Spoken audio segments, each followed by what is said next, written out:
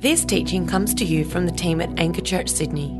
We hope you're blessed by it. For more teachings, resources or info, check out our website www.anchorchurch.com.au. Good morning, church. Good morning. It's great to be with you here this morning. And if we haven't met before, sorry, just give me a second. I should have reordered these after the previous service, but I didn't. My apologies. Well, if you haven't met me before, my name is James, and I'd love to meet you after the service. I am blessed to serve as part of the staff here in Anchor and be part of the North Gospel community, who are down here in the front offering support. And as Anada mentioned, we're in the last week of our series, VU, Mental Health and You. And over the last couple of weeks, we've tackled and digged into the complex realities of mental health. In week one, Analdo, with the help of one of our own, Dr. Nicolette Ma, helped us to delve into the topic of depression. In the second week, which was last week, our lead pastor, Matt Sparks, with the help of clinical psychologist Laura Sherman, helped us to learn more and fix our eyes on Jesus and figure out how our faith interacts with the topic of addiction. And this morning, I get to tackle anxiety with the help from my dad, who is also a child and adolescent psychiatrist, Dr. Cam Wong. And really what we're aiming to do here in pairing together preacher and practitioner is to present a holistic approach to these issues. We are convicted that mental health is something that affects us as holistic beings, humans that have a mind and a body and a spirit. And so as we address mental health, we don't just want to address it in one of those aspects, but we want to address it in all of those aspects. And so my hope this morning is that as I share some of my story with you, as we hear from my dad, and as we're reminded of some truths from God's word, that you would be strengthened to persevere in the midst of suffering.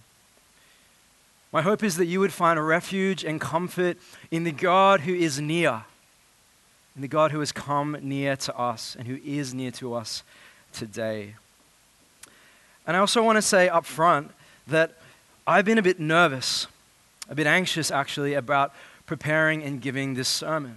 It's one of the hardest sermons I've ever had to write. And the reality is anxiety is a complex beast. People suffer with anxiety on this broad spectrum, from momentary, situational, anxious thoughts and feelings to debilitating anxious disorders that may afflict them for decades or even their whole lifetime. So I want to be transparent that perhaps not absolutely everything I say this morning is going to address every person in their unique situation. And some of the reminders of truth that I give later on might be particularly helpful for some people, but less helpful for others. Such is the nature of preaching on such a complex and personal topic. And so my aim this morning is not to provide a comprehensive theology, a comprehensive teaching on everything that there is to say about anxiety, but rather to help us grow in our understanding of it and to point us to Jesus. So does that sound okay? Come on, guys, you're going to have to work with me a bit. Does that sound okay? It's good. And so having said all of that, having put those airbags into place, we're going to rev up the engine because I believe that this morning God wants to do a powerful work in and among us. And not because I have good things to say, not because I prepared a great sermon, not because you're here and you're awake and you're listening, but above all because that's who God is. The God that we believe in is a healer. He is a redeemer. He's a God who meets his people in the midst of their darkness and pain and suffering and says, "Take heart, I am near. I am here, and I love you." And so even as I'm limited in what I have to offer you, I know that the God that we believe in is unlimited in what he has for us. So to that end, why don't you join me and let's commit this time to him.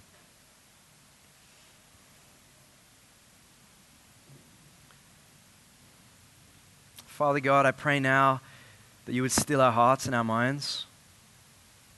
Pray that you'd free us of distractions, however it is that we walked in here this morning. I know, Lord, that you love your people, and there are people here this morning that you want to meet with intimately and personally. That you want to speak truth into their situations. That you want to open eyes, Lord, and break chains. So I pray, Father, that you would bless the words that come out of my mouth, that they'll be pleasing in your sight, that you would anoint them by your Holy Spirit, Lord. Enable me to speak words that would bring compassion and comfort and truth and strength to your people this morning. And give us the open hearts to receive what you have for us. In Jesus' name, amen.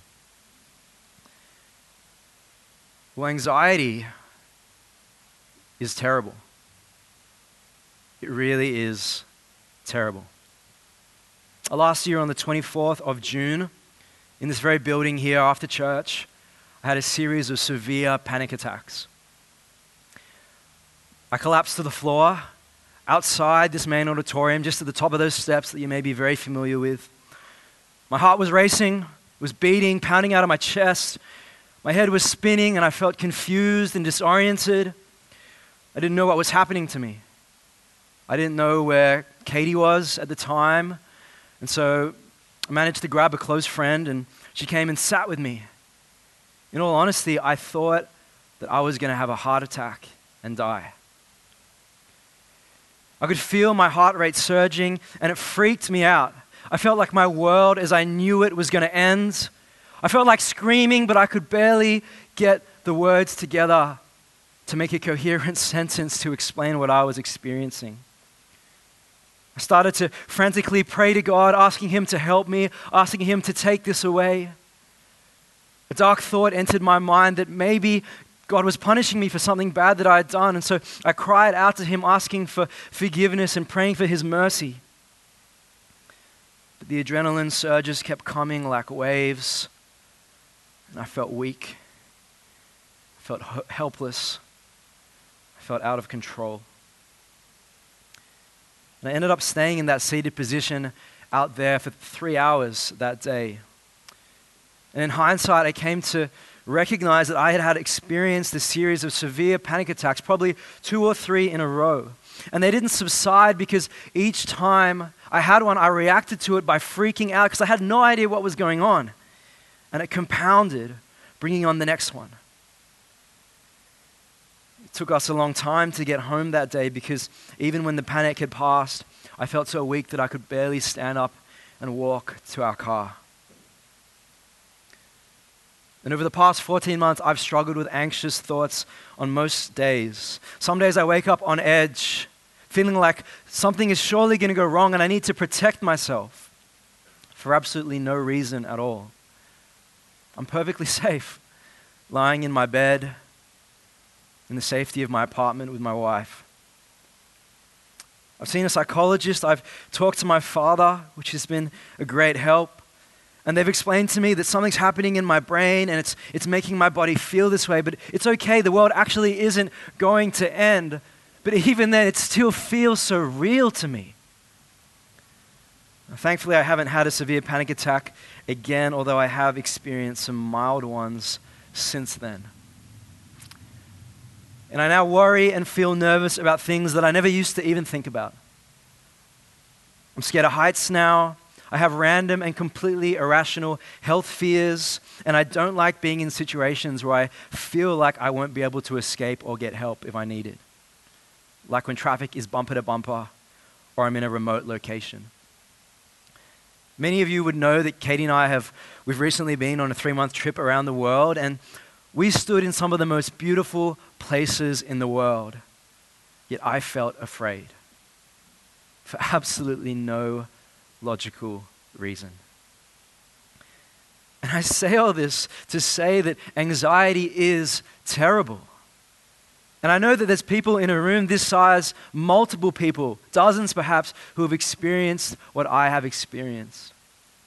And there's some of you who've experienced far worse than I've experienced.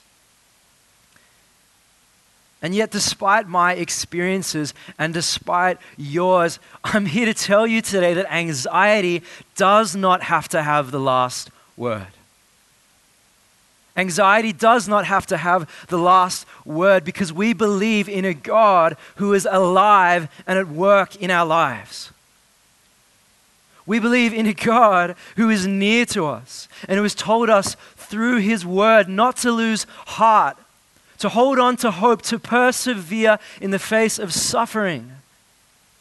We believe in a God who is a healer, whether miraculously and instantaneously or progressively, and who redeems our situations. This is the God we believe in.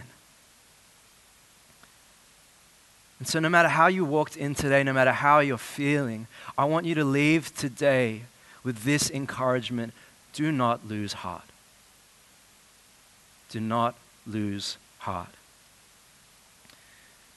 But before we look at what else God has to say on the matter, we're going to hear a clinical perspective from my dad, Dr. Cam Wong. And really our aim in having him here is to help us address this as holistic humans, to grow in our understanding of what anxiety is so that we can better face it, whether in our own lives or together with those in our lives who are suffering. So Dad, why don't you come out and why don't we make him feel welcome?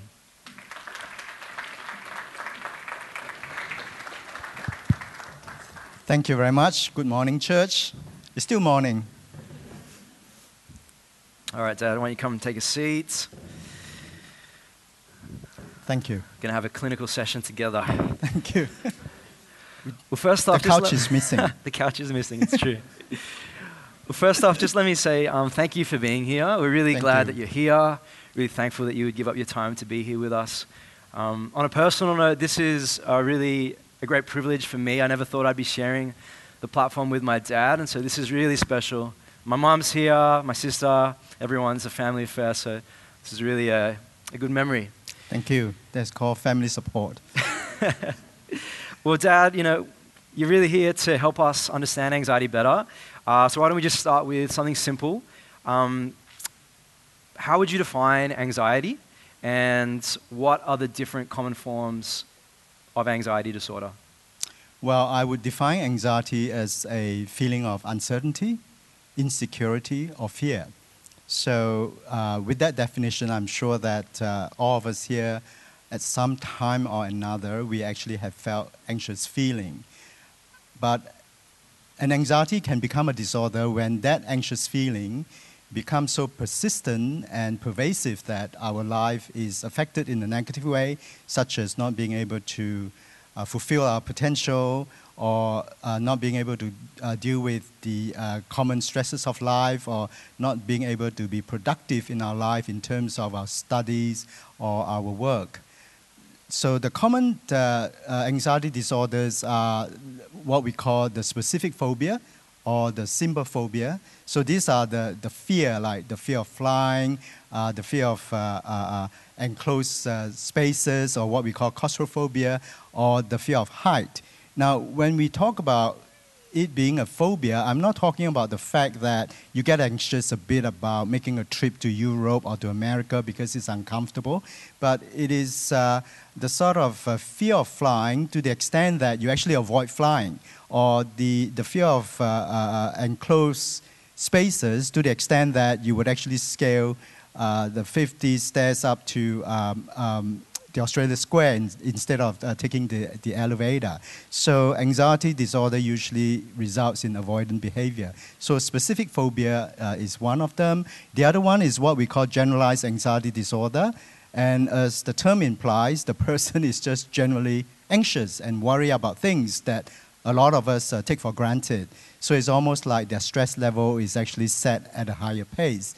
Then the next one is the panic disorder, where a person has quite a lot of panic attacks within a short period of time, so that it becomes a disorder like the panic attacks that you have mentioned, James. So that is panic disorder. And the next one is social anxiety disorder, again, where the person avoids social situations because of the fear of criticism, because of the fear of negative evaluation, like, he doesn't speak properly or he doesn't eat properly. So again, it results in avoidance of social situations. And last but not least is what we call the obsessive compulsive disorder, or in short, OCD, where the person has persistent thoughts of contaminations or germs, and to the extent that the person actually develop a very elaborate ritualistic type of behavior in order to deal with those fears. So those are the 5 common type of anxiety disorders. Great, thank you. So that really shows us that anxiety it's really complex. You might be someone who suffers from anxiety, talking to someone else suffering from anxiety, and actually the 2 things that you're experiencing might be totally different. So we see it's diverse, and there's really a spectrum of ways that anxiety might be affecting your life. But we know that progress is possible. Correct. And there is treatment available. So from a clinical perspective, what would you say are some of the ways that people suffering from anxiety can find treatment? Well, I think the first one is really a change in attitude, and I would use that term acceptance. So it's very important that you are suffering from an anxiety disorder. And that doesn't make you lesser of a human being. That doesn't mean that you are morally weak. It's just that you're suffering from a medical condition called anxiety disorder. So acceptance is very important. And in order to arrive at that point, you have to dispense with the feeling of shame. Because a lot of times when we suffer from a problem, we tend to feel a bit shameful about that. So you have to deal with the shame, accept, and also to accept the fact that there's treatment, and also to accept that there's hope. So that is the first thing. And the other one that, the other step I would call reframing. So reframing, in other words, is to give it another meaning. So it's just like what you shared, James, that when you had the panic attack, you thought that you were having a heart attack. And so reframing is very important in such a way to say that, look, anxiety is just the hyperarousal of my physiological state in the body. There's too much adrenaline running around. Reframing would be, another example would be when a person has an anxiety disorder, they usually have a negative thoughts. So another way of reframing would be, hey, look, these thoughts are just thoughts.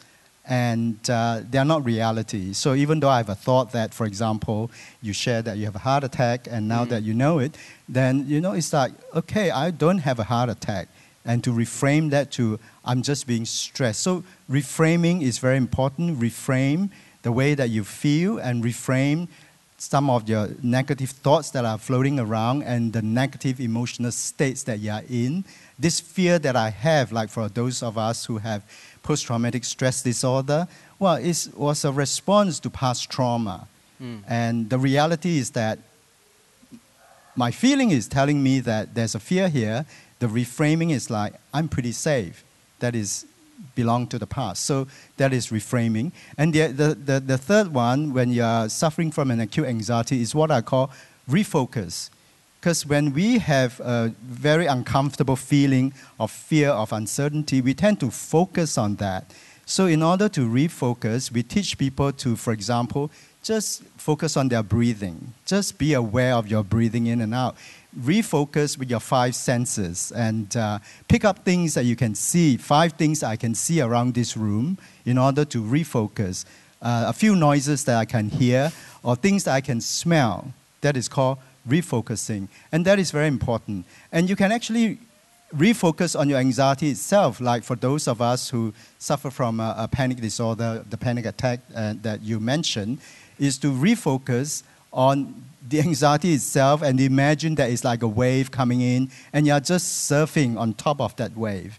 And the wave will come to an end. The bigger the wave is, the longer is it going to take to the shore. But then I just focus on that as an observer that, look, I'm just going into the shore and there's nothing to be concerned about.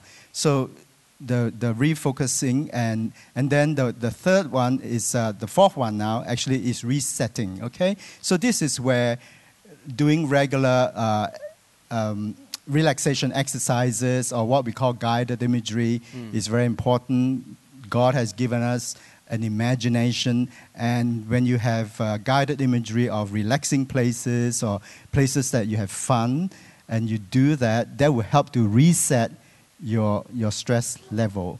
And then we also go on to what we call restoring. Look at your lifestyle. Try to have a normal, what I call circadian rhythm, sleeping and waking, reduce stimulant like alcohol and caffeine, and making sure that you build in the pleasure and the leisure of life as well. That is restoring, because we cannot be working all the time. And then the last but not least is what I would call renewer. So working with somebody to renew your mind because of those negative thinking, to renew the way that you appraise yourself in terms of the emotional state that you are in. So those are the 6 steps that I usually help my patients with in terms of journeying towards recovery. Thank you. Make it sound so easy. Yes, it's not easy. No, it's not easy. Yes. And often this is going to be a process where we need Yes. to actually get help and start to learn some of these things and put some of these things into practice. Yes. But so you're both, a mental health professional. It's your career. Also a believer in Jesus. Yes. And so as we think about, the kind of treatment that we can find clinically, shifting gears a little bit to faith, for the Christians in the room suffering with some form of anxiety, facing some form of anxiety, what hope do you believe that our faith offers? Well, I think our Christian faith, or what I would call Christian spirituality, has a lot to offer. Because I look at Christian spirituality as a belief in a loving and almighty God with whom I actually have a personal relationship, and that He has a purpose and plan for my life, and His will for me is to really walk out the destiny in such a way that I would actually enjoy an abundant life of peace and of fulfillment and of joy and of love. So I think within that context, then our spiritual life or Christian spirituality has a lot to offer. You mentioned in the beginning that we are not just the mind and the body, we are the spirit as well. And the spirit and the mind is closely intertwined. So the stronger I have a positive spiritual life, then it will flow on to a better mental health. So the Christian message of love, of faith and hope has a lot to offer in terms of helping us, for those of us who have mental health issues, to know that even though I'm going through this, there's a loving God who cares about me. There's a loving God who His desire for me is that I will live out my destiny. And having the faith that even though I'm going through this, that God is going through with me, and that Jesus is the author and finisher of our faith. And having the hope, that is very important. Having the hope that this is going to finish one day. Now, the thing is that no matter what sort of anxiety disorder you have, you're going to get better one day. It's a matter of time. So you have to be kind to yourself and not to stress yourself out and say, look, I've got to recover in 2 weeks' time. And having that hope and having that faith that God is going to bring you through.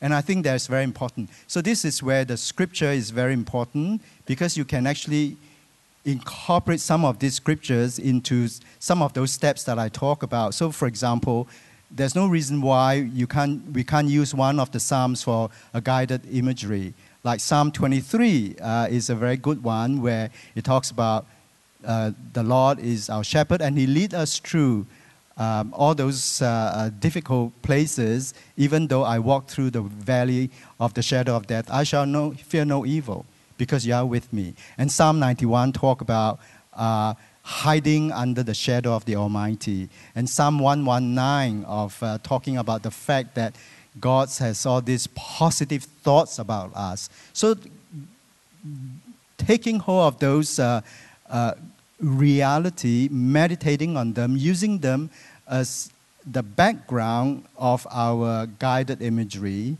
and resetting our stress level and having a sense of hope. So this is where I feel that the Christian faith has a lot to offer. And for those of us who are suffering from one type of anxiety or whatever, if you haven't done that, that is actually very, very powerful. And it also helps us, some of this scripture I talk about refocusing, right? You can actually refocus on one verse that you can get from the Bible, the Psalm, and or from the other bit of the Bibles as well. So it actually has a lot to offer us in terms of a recovery in towards a sort of recovering from anxiety disorder. It's great. It's very helpful. And of course, the support of community as well. The support of the community is very important. We know that from research, right, people who have a support of a community tends to have a lower incidence of mental health problem. Now, we're not just talking about anxiety alone. We're talking about depression and other sort of mental health issues. So coming together, you being part of the community, providing that sort of loving, supportive, peaceful sort of milieu is very important. So being part of the church in a meaningful way, connecting with each other in a meaningful way is actually a great support for those of us who have mental health problems, or indeed for any one of us in terms of protecting us against mental health problems, because it gives us a sense of belonging and a sense of identity as well. And then as a church exploring that whole notion of being a family of God where you live out in a very real way this whole message of love, this whole message of faith, and this whole message of hope as well. And of course then, for some of us who are a bit more skilled, you may offer some prayer support for that person, some counseling and some guidance, and really getting in there and journey with that person. The key word is getting in there and journey. And sometimes just with your presence. And sometimes it's just with your word of wisdom. And sometimes it's just with the practical help that you can offer this person. And I can tell you, it is really, really healing. The reason is this, right? Because a person who has a mental health issues would end up seeing a psychiatrist or psychologist once a week initially, and after that it's like once a month or whatever. But as a gospel community, you come together quite regularly, and your presence and your contribution in that sense is very important in the healing of the entire body of Christ, and especially for those of us who have a mental health problem. So there is a lot that the church can offer. And to that end, I'm really, really excited that I can actually come here to share with you guys, or being invited. I think there are very few churches in Sydney that would devote that sort of time to explore this whole issue of mental health. And I think you guys are doing very well. Great. Well, thank you so much, Dad. We really appreciate your time and your knowledge. We get a clinical perspective and a mini sermon. So, thank you so much for being here with us. You'll be around afterwards if people have questions that they'd like to ask you. Yes. Great. All right. Well, why don't we thank my dad? Thank you very much for being here with us.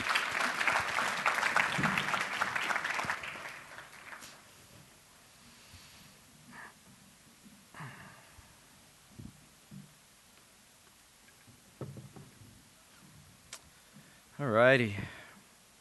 Just get settled. Well, thanks again, Dad, so much for being here. We want to thank you for your time. It's really invaluable. And what I want to do now in the time that we have left is to hit on some reminders of truth. To hit on some reminders of truth from God's word for those who are struggling here this morning. And as I said earlier, not all of these are going to apply to everyone, but I hope that they'll be helpful nonetheless in bringing a revelation of what it is that God wants to say to you in your unique situation and circumstance this morning. So 5 reminders of truth. Let's go. The first one is this: the Lord is near. The Lord is near. Have a look with me at Philippians chapter 4. Word should be up on the screen behind me. Read along with me from verse 5. Paul says, "The Lord is near. So do not be anxious about anything, but in every situation, by prayer and petition, with thanksgiving, present your requests to God. And the peace of God, which transcends all understanding, will guard your hearts and your minds in Christ Jesus." And so here what we have is this instruction, this command from Paul that we not be anxious about anything, but in every situation, by prayer and petition with thanksgiving, bring our requests, bring our needs to God. And I used to, this is one of those coffee mug kind of verses, mantelpiece. And I used to read this and think, wow, that's a really great promise. It's a really great comfort, but sometimes it feels like a burden. It feels like this burden to bring these things and respond in this way. But what I realized as I studied this scripture is that this instruction is not meant to be a burden, but rather a comfort. This instruction isn't meant to be a burden, but rather an invitation. You see, Paul is saying, don't be anxious about anything, in everything, in every situation, bring your request to God. Why? Because the Lord is near. Not because it's the Christian thing to do, not because this is some arbitrary law to uphold, and if we don't do this, God's going to be disappointed with us, or He'll be angry with us. No, bring all of your requests to God because the Lord is near. He's near to you. He's near to you today by the presence of His Holy Spirit. You see, this is what Jesus said to His disciples before He went to the cross and then returned to the Father in John chapter 14. Jesus said, "And I will ask the Father, and He will give you another advocate to help you and be with you forever, the Spirit of truth. The world cannot accept Him because it neither sees Him nor knows Him. But you know Him. For He lives with you and will be in you. I will not leave you as orphans. I will come to you." Do you understand what Jesus is saying here? As He's with His disciples, I will not leave you as orphans, I will come to you. How? By the presence of my Spirit. So even though Jesus might not be physically here, He might not be physically near to us in bodily form, He is through His Spirit. And that is as true for the disciples as it is true for every person in this room today who has their trust in Jesus Christ. He has sent His Spirit to live inside of you. His Spirit is with you to comfort you, to love on you, to support you, to give you guidance and peace. The Lord is near. The Lord is near. So take heart. Take heart because He is near even when you don't feel like it. So the Lord is near. And secondly, feelings aren't facts. Feelings aren't facts. Over the past 14 months, I've learned that if I let my feelings dictate my reality, I'm going to have a pretty crappy day. If I let my feelings dictate what's true for me, my truth is going to mess with me so badly until I just can't take it anymore. And when it comes to anxiety, this is what we need to tell ourselves. Our feelings are real, but that doesn't make them true. And my dad was sharing before that acceptance is an important part of dealing with your anxiety. And I learned this pretty early on when I went to see a psychologist. You can't sweep it under the rug. You can't pretend that your feelings and your thoughts aren't there. In fact, that's actually going to do you more harm as you try and resist the fact that they are there. But acknowledging that you feel this way, acknowledging that you're having this thought, that it's there, that it's in your mind, is not the same thing as affirming that it is true. So you can have this thought in your mind. You can say, yes, I am thinking that. I acknowledge that I'm thinking that thought, it's there, it's in my mind. but that doesn't mean that the contents of what it's saying is true. And I know for some people that's really hard to do because you may be suffering with a form of anxiety which is so debilitating that you don't even know what's going on. You can't actually isolate a thought and identify it, let alone filter it through, whether it's true or not. And so if that's you, please don't hear me condemning you this morning if you can't physically, if you're not able to do that. But for the rest of us, we need to stop being led by our feelings. And sometimes I think Christians are the worst, we're some of the worst at this, right? Like whether you have the Holy Spirit pads playing in the background behind me, or the camp high that we're on that we crashed from, we let our feelings dictate our reality. Sometimes I feel like I get saved like 3, 4, 5 times in the same week. Wake up on Monday feeling on top of the world. Jesus is alive. I'm on top of the mountain. I'm victorious. Yes, this is all true. And then Tuesday comes and I wake up feeling bad. And I'm like, God, where are you? I'm so alone. My world is caving in. And I'm not saying that emotions are a bad thing. They're a gift from God. They're a beautiful gift to help us express, to enjoy, to feel deeply. But our emotions were never meant to be our compass. Our emotions were never meant to dictate our reality. And when we let them have that place in our lives, we're giving them a power over us to dictate what is true. No, instead, God has given us this book, His unchanging word, which is packed full of truth and promises and things that He says of Himself and of the world and of you, which are objectively true regardless of how you wake up feeling today or tomorrow. Feelings aren't facts. So the Lord is near, feelings aren't facts. And thirdly, you are in a spiritual war. You are in a spiritual war. And I know that at some point some of you are reacting and you want to pull back from this. The walls are going up and James, no way, don't make this all weird.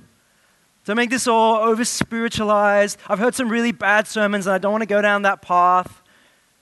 Surely anxiety, it's all physical. It's just what's happening in my body. My adrenaline levels are out of whack. Don't make this all spiritual. And yes, there is truth to that. There is a physical explanation for what's going on inside your mind and your body. And we definitely don't want to fall into the trap of over-spiritualizing every suffering and condition and affliction that we face. But it is equally true that we are in a spiritual war. And it's not my word that you have to take on it, it's God's word. So read with me what Paul says in Ephesians chapter 6.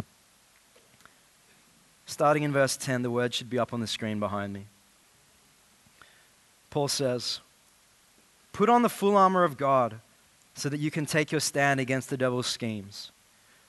For our struggle is not against flesh and blood, but against the rulers, against the authorities, against the powers of this dark world, and against the spiritual forces of evil in the heavenly realms. Therefore, put on the full armor of God so that when the day of evil comes, you may be able to stand your ground, and after you have done everything, to stand." Sounds pretty spiritual, right? I don't know about you, but I haven't in my real life been slaying any demons lately. Didn't ride over to Anchor on my horse, whipping out my sword and taking up my shield of faith. Yet Paul is being very clear here that those who belong to Jesus are in a spiritual war. And if this war is not a physical fight, which I think we can all agree on, then it must be mental and emotional and spiritual. I mean, look at what this passage is saying. This is what Paul literally says. The devil is scheming against you. There are spiritual forces working against you, not flesh and blood. Why? Because you belong to Jesus and you have the hope of the world in your testimony and in your life. And the enemy can't take from you what God has put inside of you, but what he can do is seek to wreak destruction in your life so that you lose hope, so that you lose faith, so that you lose belief, and so that you are powerless in the mission of God and his kingdom. So please hear me very carefully this morning. I'm not saying that the devil is making you anxious. I'm not saying that you're anxious because of a lack of faith or specifically because of sin. But what I am saying is that you are in a fight and the enemy wants to use your mental health against you. The enemy wants to leverage your worry and your fear and your anxiety to strip you of hope and faith so that you don't walk in the calling that God has placed on your life. And for some of us this morning, we need to hear this word and recognize that we are in the fight. And we need to wake up. Because just because you're not fighting back doesn't mean you're not in a fight. You know, growing up, having two Asian parents, being a good stereotypical Asian boy, my parents would tell me, if you ever get into a fight, if anyone ever wants to cause trouble, to come at you with violence and the threat of physical harm, don't engage, just walk away. Great advice.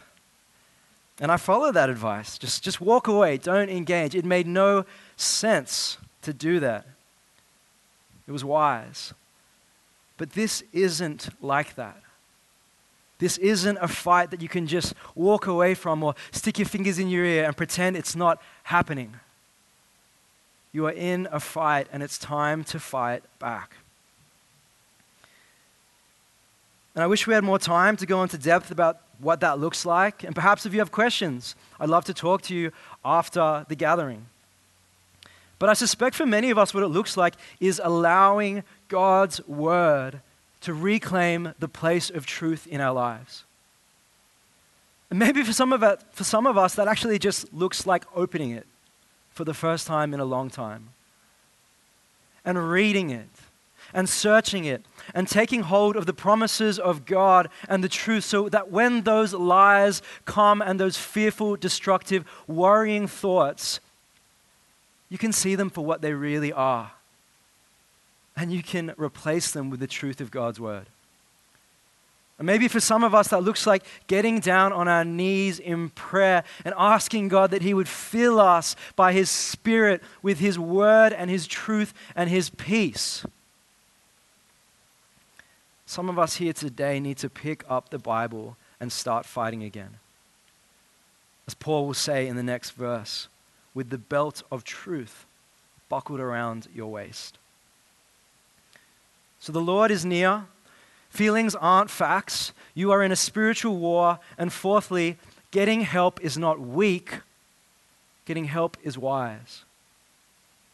For the people in the back, getting help isn't weak. Getting help is wise. You see, we live in a world that often places this value on self-sufficiency, and so we walk around our days in real life and on social media projecting this kind of strength, refusing to show weakness and vulnerability because we think that that's what's required of us. But I want to say to you this morning, self-sufficiency is not a gospel value. It's not a Christian value. Self-sufficiency is a Western cultural value. And it's actually anti-gospel. You see, the gospel is all about needing help. Look at what Paul says in Romans 5. He says, you see, at just the right time, when we were still powerless, Christ died for the ungodly. We were powerless. We were helpless. We were dead in our sin and our brokenness, unable to fix ourselves, yet God entered in and met us in our weakness and said, you don't have to be strong because I can be strong for you. You don't have to have it together because you can take my perfection. This is the gospel. That God enters into our brokenness and makes us whole, and we don't have to pretend to have it all together and to be these strong people. We can admit that we need help, that we're weak. We bring nothing to the table but empty and open hands, reaching out for his strength. And if you're here this morning and you don't follow Jesus, I want to say to you, this is what it means to be a Christian. It's recognizing that you're undeniably broken and in need of help. You're estranged from God by nature and by choice. You can't fix it. You can't put yourself together. But just as undeniable as that is the truth that there is a God who loves you. And he loves you so much that he would send his son to meet you in your brokenness, to put you back together, to fix you. And all that you have to do is recognize that you need that help and ask for it. That's the gospel that we believe.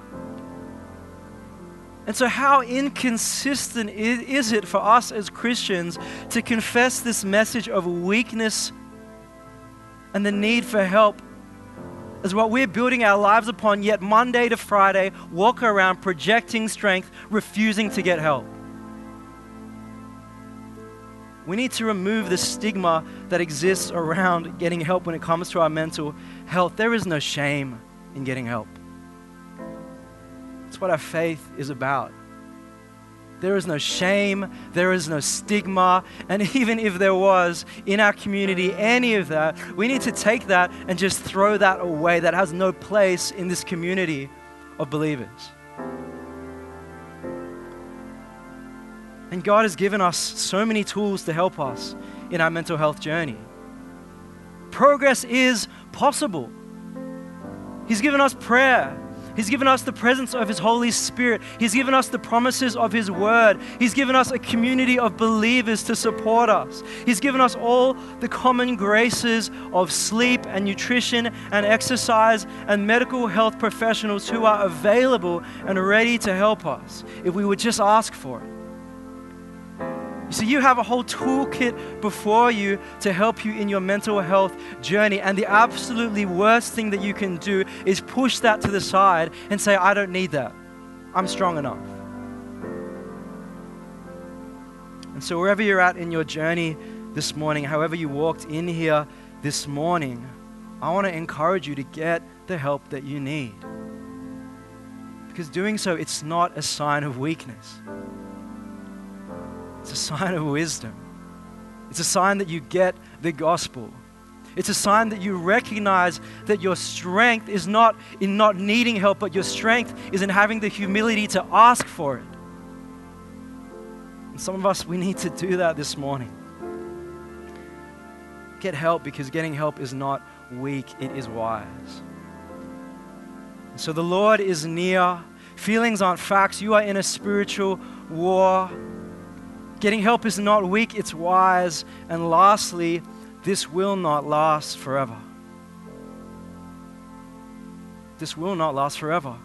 What you're facing, whatever you walked into this room carrying today, what you will face tomorrow or next month or next year or at some other distant point in your life, it will not last forever.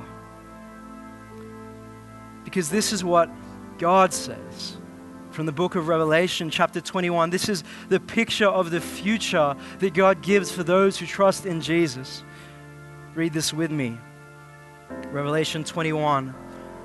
And I heard a loud voice from the throne room saying, "Look, God's dwelling place is now among the people, and he will dwell with them.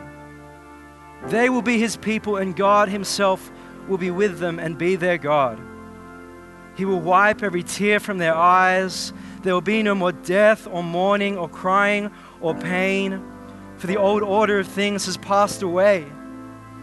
And he who was seated on the throne said, "I am making everything new."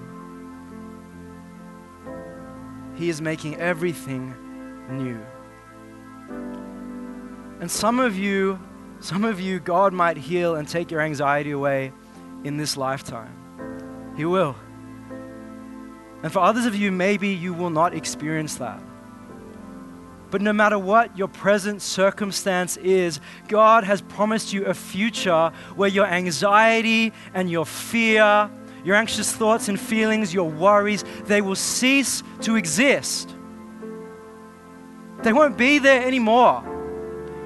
You won't have those thoughts. You won't wake up feeling that way. You don't feel like your mind is being intruded upon. You won't feel them anymore. You will never worry again. And this is the hope that we have to hold on to. As people who trust in Jesus, this is the hope that we believe we will see. As sure as the sun will rise each day, this is the hope that we're clinging to. That Jesus will make all things new. And let me tell you what that does for us right now, in this moment, in the midst of your anxiety and your suffering and your fears, that gives us peace. That gives us peace. As we choose to trust that God is in control, that gives us peace because we know the end of the story.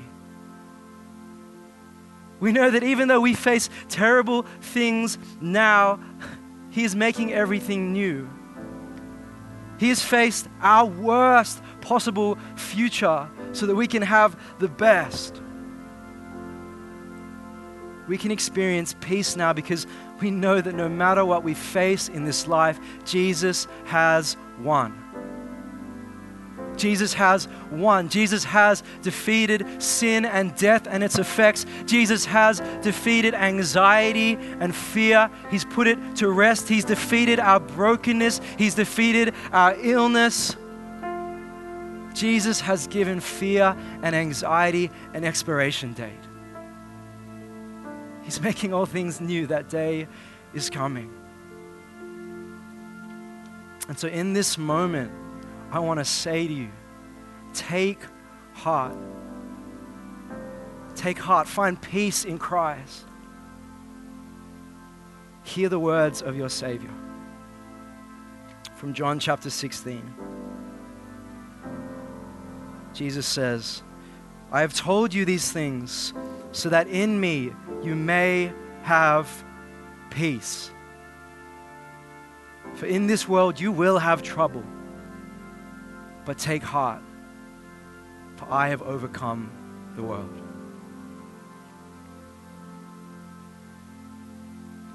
So we're going to move now into a time of response. And as the band comes forward and plays a song for us, I want to invite you to stay seated in your chairs.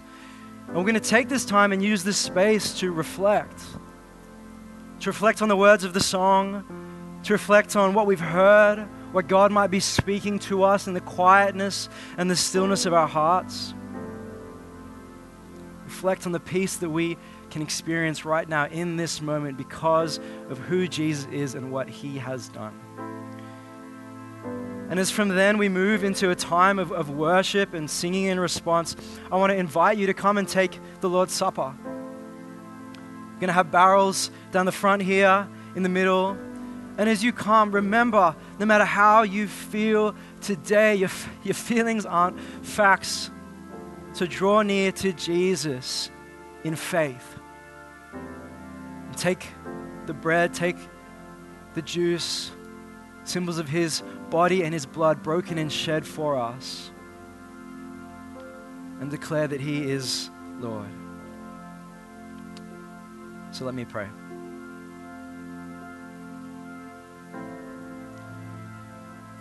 Our Father God, we come to you now, Lord, with anxious minds, fearful hearts, and we need your help. And we thank you, Lord, that you delight to draw near to us. We thank you, Lord, that you've sent your Son to defeat sin and brokenness, to give fear and anxiety an expiration date, so that we can know peace now, even in the midst of our suffering. And so, Lord, I pray for my brothers and sisters in this room who might be struggling. I pray for those who've walked in here carrying burdens that are too heavy for them to bear. And I pray in this moment, Lord, that even now that you would meet them, that you would fill their hearts afresh with your Spirit, with peace, that you would break the chains that bind us, Lord, and lift our eyes to see you. Give us the eyes of faith to know and trust, even when our feelings are all out of whack, that you are real, that you are true, that you love us, and that you have peace for us, God, even in the midst of the storm. Jesus' name I pray. Amen.